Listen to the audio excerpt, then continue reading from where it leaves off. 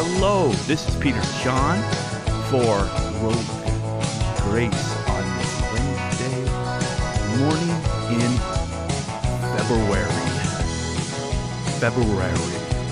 Isn't that how it should be pronounced? Seems like it when you spell it out, but it's a beautiful day today, and it's that spring that kind of fakes you out every year here in Oregon. The faux spring. But I love it while it lasts. And today's going to be a little different because I am headed towards a beautiful, I am believing, memorial service. And that is scheduled around the time I'm usually on the air. So I'm going to actually pre-record this baby and give some thoughts and some prayers, just basically to say Jesus is Lord and Jesus loves us. So there you go. I could basically just wrap up the show now. So it'll be a shorter show with, I hope you can handle this, no song breaks. But let's talk about some Jesus truth. You know that Satan has the power of death through sin. You know that, right? But here on Rogue Grace, I want to remind you what 1 Corinthians 15 says, in that Satan has the power of death through sin because of the law. Did you know that? That it's the law that brings about the consciousness of sin, which that leads to death. So if Satan can, he will use the law. He'll use anything he can. Ask Jesus there in the desert during the wilderness experience he went through, where Satan actually quoted one of the Psalms to Jesus. One of the sayings of Scripture, I should say. And so he'll use it to his own advantage. My point is this. Well, there's two. First of all, if Satan can twist the Scriptures and use it to his advantage, be sure that you know your Bible and you are able to place it in context. And you might be thinking, Pete, that's easy for you to say. That's your job. But I work from 6 to 9 p.m. Or I have 5 kids. Or I'm going to school. So it's just good enough for me if I can basically just read my Bible in the morning. Not to mention what you're talking about. Well, I totally understand. And that's why, you are able to pray while you read, and God will give you understanding. And then B, come out tonight to Wednesday night Bible study. Because that's what we all need. We need Wednesday night Bible study. We need teaching, preaching, context to the Word of God. That's why the Bible says, do not forsake your assembling of yourselves together, as some are apt to do. Don't you get what that is saying? Some people say, I don't need to go to church. I don't need Wednesday night Bible study. Don't do it, Hebrews. The book of Hebrews in the New Testament says. So that's A. But B, remember that Satan uses the law to what? Point out your sin. Why? Because that leads to death. It leads to death eternally for those who never do give themselves over to the love and grace of God through Jesus Christ. But even for those of us who have, sin leads to death. Death of joy, death of peace, death of love, death of marriage, death of finances. It can lead to death of anything. But the way you overcome that is not by going through the law, which brings into our conscious sin, which leads to death, but by diving into grace. That Jesus fulfilled the law and his righteousness is what matters and now counts for you. That's why the gospel is the jackpot. Seriously. You have all of this beautiful treasure and it's on your account. Imagine this. What if the tax service at the United States said to you, you know, you paid too many taxes, so we are going to reimburse you for your taxes, and this was 15 years ago, so we'll also give you interest, and so we're sending you $50,000. And we're going to wire that into your bank account. We have your bank account, of course, because you gave it to us for your tax return. And so now we have it and we're placing in your account $50,000. Now, what if you got that letter coming from the IRS? It was probably 3 or 4 months late, but still you got it. And you read it. That letter speaks of 50 grand wired into your account, whether you choose to believe it or not. You can believe it or not believe it. You can say, no, the IRS is full of bunk. Forget this. They're lying to me. This mail is junk. Okay, you can do that.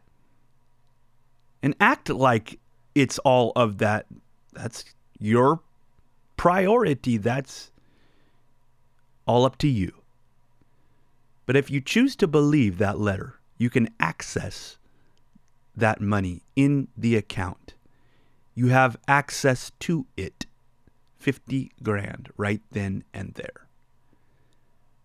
Well, more than that, better than that, the gospel is saying what we have been given on our account, what has been accounted to us, righteousness, the very record of Jesus Christ. And therefore, and I say this reverently, in a very certain sense, you deserve God's blessing. Here's why you deserve God's blessing. Because you place yourself in Jesus Christ. And of course, he deserves it. See, that's why I say that, because he deserves it. Now, because you're in him, you deserve it. I didn't make this up. I'm not even saying that it's fair. I'm saying that this is the power of the gospel.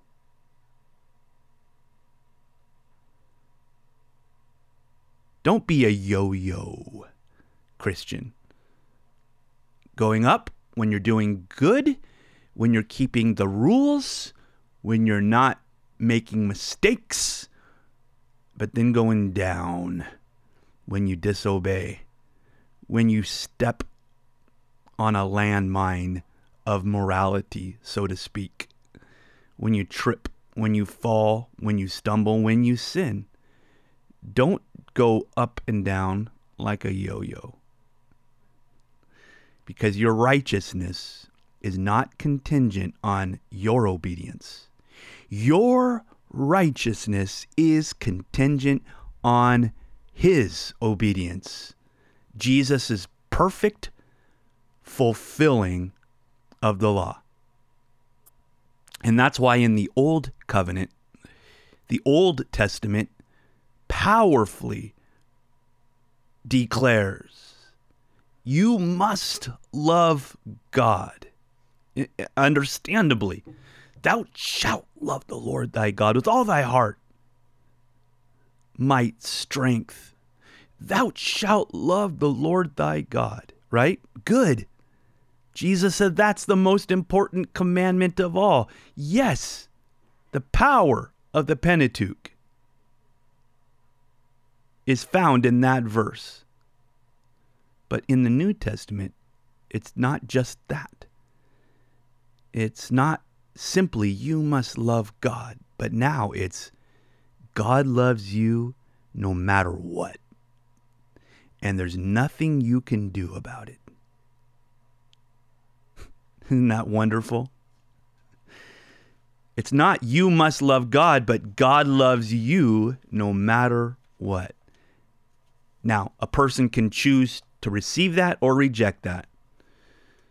But if they choose to receive that, they know that they are loved by God, and it has nothing to do with their behavior or their performance.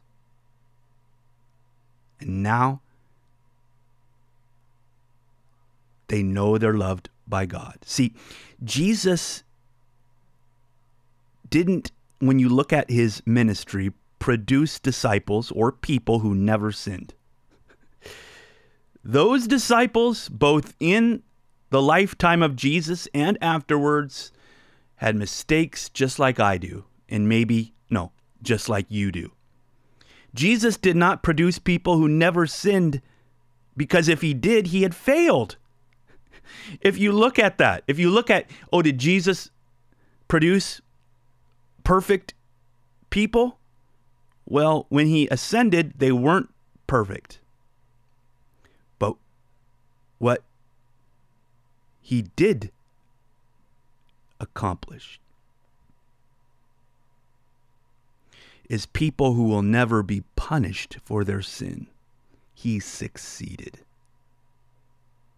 Let me say that once again. If Jesus died to produce people who never sinned, he failed.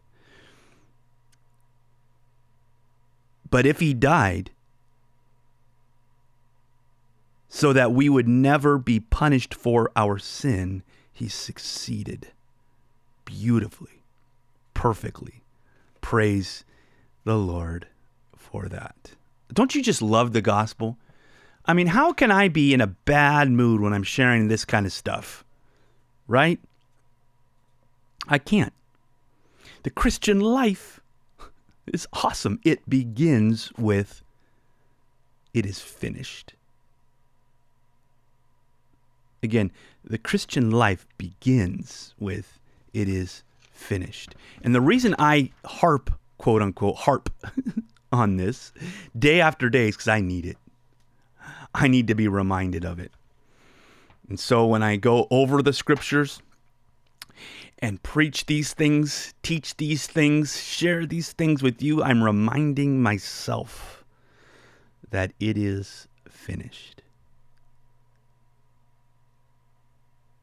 Remember when Jesus touched a leper there in the gospel accounts? He touched the leper and said to that leper, "You are clean."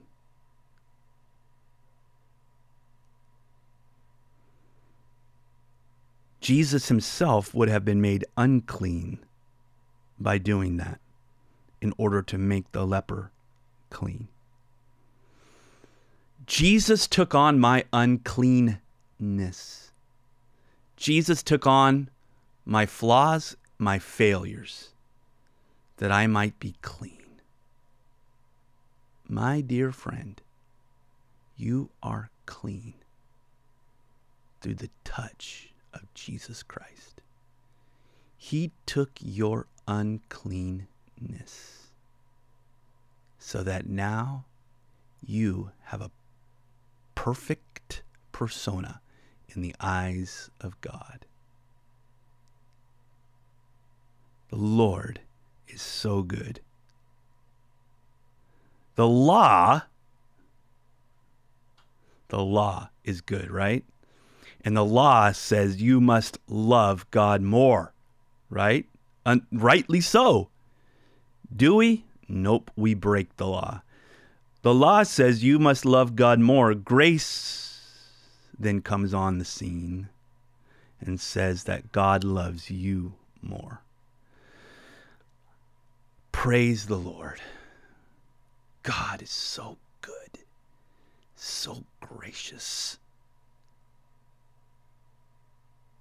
I'm so glad that I can read the Bible through the lens of God's amazing grace, both in the Old and New Testament, both in the law and in the gospel, because it all is fulfilled by, it all surrounds one person, and his name is Jesus Christ. And when I realize that it's all fulfilled by him, I'm no longer under condemnation when I don't fulfill all of the scriptures like I could, like I should. And then what's amazing is, as you know, without even trying, I begin to fulfill the scriptures and the laws and the commandments. And it's not through my own flesh or energy. It's through the grace of God in my life. The Bible says in the New Testament, in the book of Hebrews, there's only one thing to fear. Do you know that? Over and over, Jesus says, do not fear, right? Right. He says that to his disciples all of the time. Do not fear. He says that to those whose children are hurting and dying. Do not fear. Over and over in the New Testament, Jesus says, the New Testament declares, do not fear, except one time.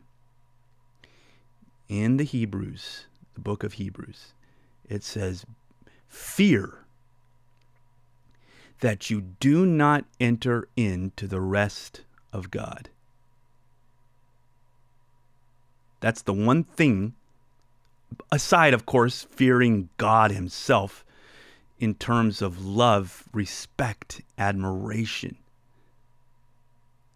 I'm talking about some circumstance or some issue.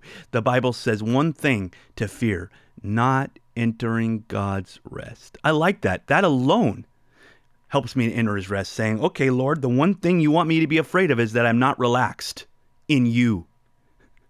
That I think it's up to me to be blessed, to be saved, to be happy, when in fact it is all about you. All right. Got it.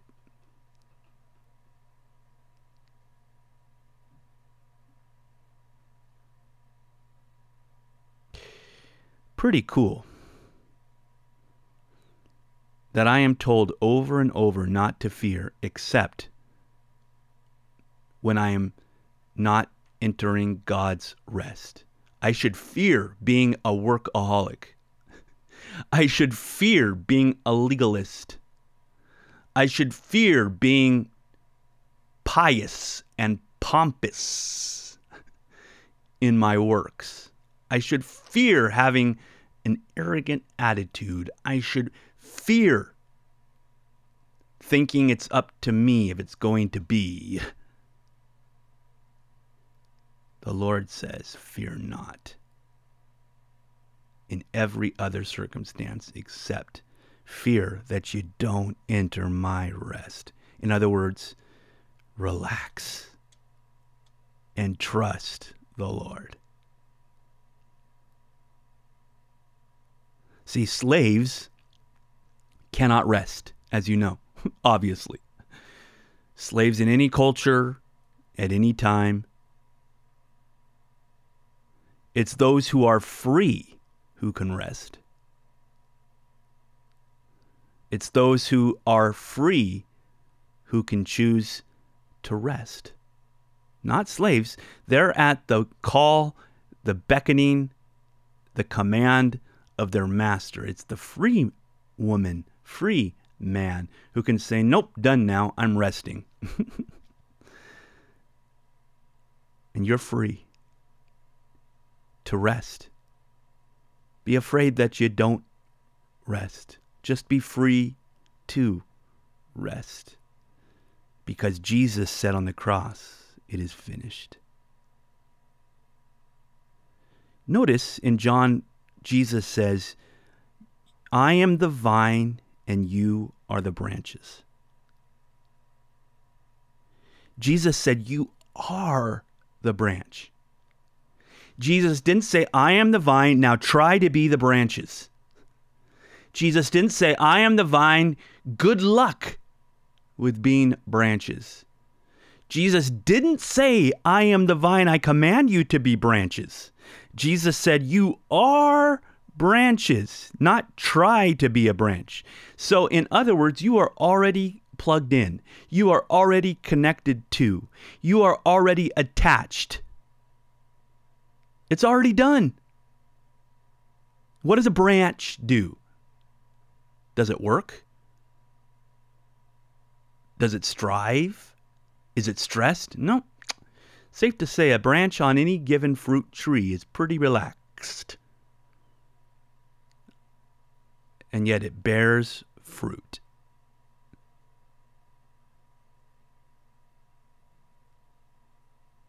Just relax in the goodness and the grace of God. And as you trust in Jesus Christ, talking to Him, walking with Him, loving on Him, the fruit, it'll come. Without your effort, your analyzation, your even trying to make it come. Remember, Jesus said to Zacchaeus, come down the fig tree. The fig tree, always a picture in the Bible of our self-effort. Remember Adam and Eve took fig leaves to cover up. Remember Jesus cursed the fig tree that had no figs? Covering ourselves, it's a picture where the law expects us, commands us to cover ourselves. And Jesus called him by name, Zacchaeus. He must have thought, maybe, I would assume he would have thought Jesus wanted nothing to do with him. He was the tax collector, the chief tax collector, not necessarily known as the most moral guy in town. And yet Jesus calls him by name and says, I must come over to your house today. Get down the fig tree, I would say to you and me. Remember the fig tree that Adam and Eve took from? And then Zacchaeus climbed up? Jesus says, get on down. Get on down that fig tree of your own pompousness of good works or your own depression from lack thereof. Get down the fig tree. Come into the presence of Jesus Christ. So those are just a few things I wanted to share with you today. Kind of abbreviated Rogue Grace, but we did talk about grace, didn't we? You are commanded to feed on Jesus' suffering body. Because when he says, eat of my body, broken for you, it's his suffering you feed on, not your suffering. It's his suffering you look at, not yours. In terms of, I need to do more. I should have done more.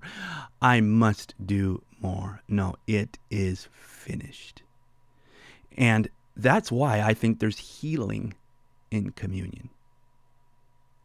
Because we can finally rest. I am finally given a license to rest and that makes me whole. And so too with you. Take of the Lord's body and drink of his blood and be made whole because you enter into his rest. Don't run. Remember that kid that was picked up by his nurse in the story of David? Kid named Mephibosheth, and was crippled. Why? Because when she picked him up and was running, she dropped him. Remember that story? I bet you do. Don't run from God. Don't run from the Son of David, thinking he's upset with me, he's annoyed with me, he's going to judge me. No, not if you come to Jesus. He won't. That kid was dropped. Just like the law will drop you. Boom. Cripple you. Yes. It will to all of us. So don't run. Come back to the Son of David. He loves us so very much. Thank you for letting me talk to you about grace. Thank you for letting me talk to you about God's amazing grace. I will come back tomorrow, Lord, if he doesn't come back tonight. I will come back tomorrow for a full hour. Looking forward. Come out tonight, like I said. Tonight.